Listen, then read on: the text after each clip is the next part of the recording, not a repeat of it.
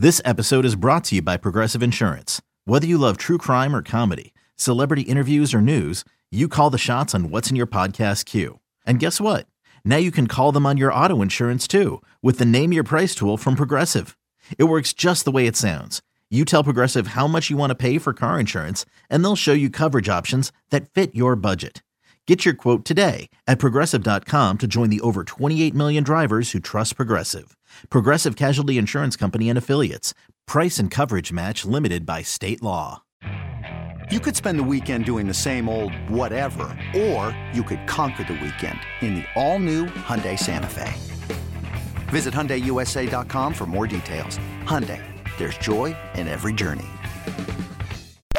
You're listening to the Upper Hand Fantasy Podcast. Now, here's your host, Faraz Sadiki and Zach Rizzuto. What's up, everybody? We're going over our wide receiver rankings, our tight end rankings for week. What are we at? Week 13? 13 already? Man, we're getting close. Happy we're December. Getting close to the playoffs. Yeah, it's crazy. Like I said, already December. Thanksgiving is now in the rear view. Man, time flies. It's already December. It's December 1st. We got a lot of injuries to talk about today. A lot of injuries, a lot of players missing practice. It's going to be an interesting week. There's going to be a lot of practice reports to monitor. And I want to get right into that. Yeah. Mike Williams, he didn't practice on Wednesday. Monitor that. He might not play this week. Josh Jacobs, they mentioned that he might not practice all week, but he did get a limited practice in on Wednesday.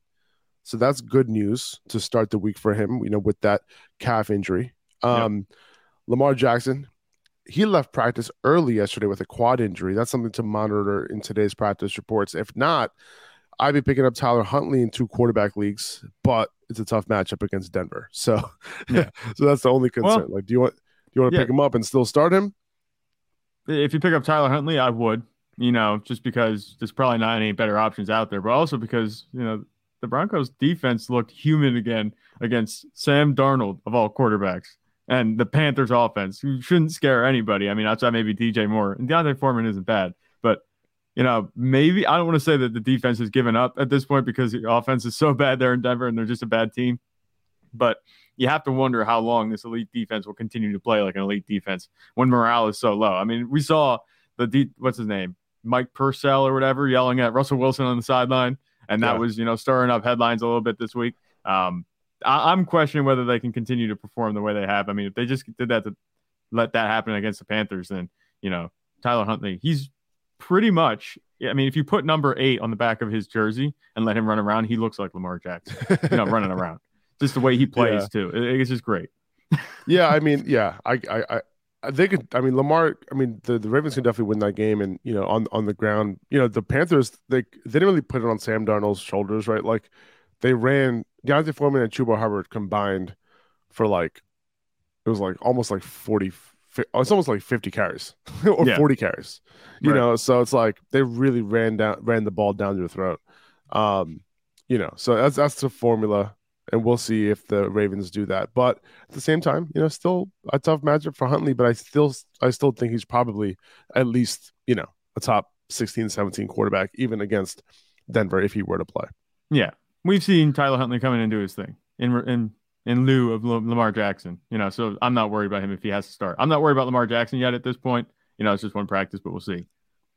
Yeah. My only concern that he did leave practice early. Like whenever that happens, I get worried opposed to like him coming into the week with an injury. But hopefully he's able to practice today and he'll be fine. Yeah. Kylen Granson. Who? Kylen Granson, the tight end of the Colts. He's relevant because he didn't play last week. So that means Jelani Woods ended up popping off, and some people picked up Jelani Woods off the waiver wire. But Kylen Granson practiced in full. So it seems like Jelani Woods isn't going to be a thing this week against the Colts. For the Colts at tight end. Travis Etienne was limited in practice on Wednesday. Doug Peterson said that he's day-to-day and that he won't be out there until he's 100%. So I'd pick up JaMycal Hasty just in case. But at the same time, Peterson did say that he feels good about Etienne's availability this week. So the hope is that Etienne is good to go and that he plays. If he does play, I love him. Top 5 running back this week. Yeah. DeAndre Swift completely off the injury report. Good Not news. Being on it on a Wednesday is a good sign.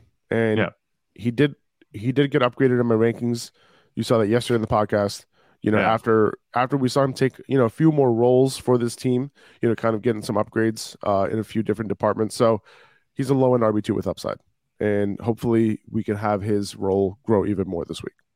I don't see why it wouldn't. You have to think at this point. And I thought he's, fine and healthy, and capable of carrying the workload that we want him to a couple weeks ago.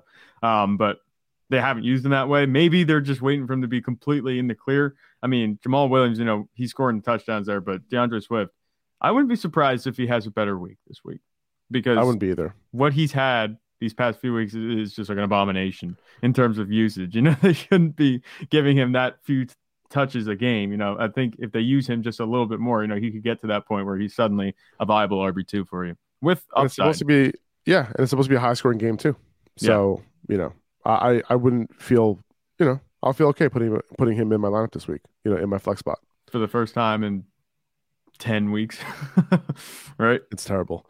Jamar Chase should return this week. He started the week off with a limited practice. Good sign for him. He was supposed to return last week after getting a couple limited practices in, but hopefully he's able to pull in a full or two this week. Right. But I'm expecting him to play this week.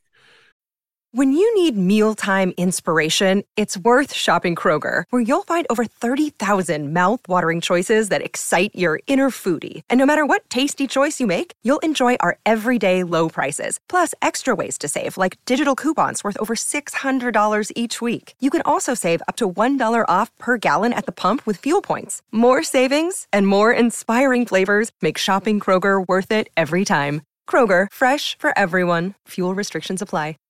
Damian Harris, he's out tonight. So wheels up for Ramondre Stevenson. He's a top 5 running back play this week.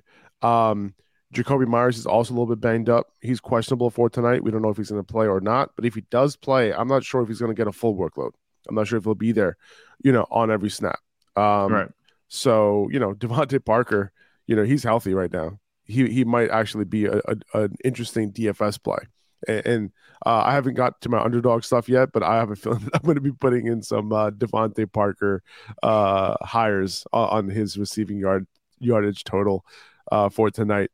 Outside of that, obviously, outside of Ramondre, we talked about Devin Singletary. He's like my RB30 on the week. Not overly excited about him going up against the Patriots. Stephon Diggs, we'll see where he's ranked this week. Spoiler alert, he's at number 2. Who else? Mac Jones, I'm not super excited about starting him even in 2 quarterback leagues. Right.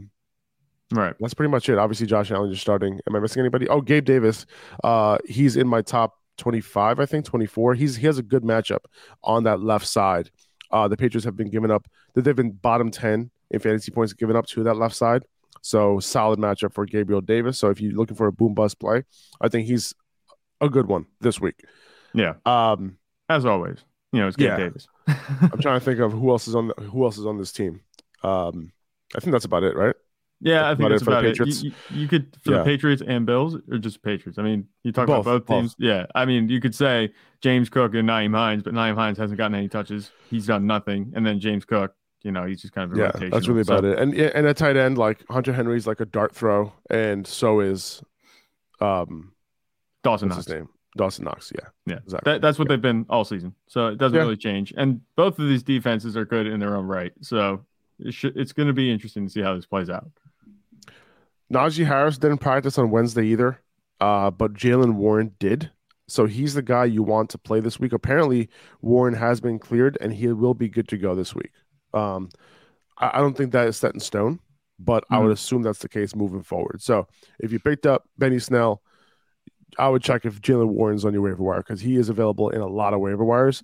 And if he's going this week, he's going to be a solid play. Like, I would probably have him in my top 30 in terms of running backs this week.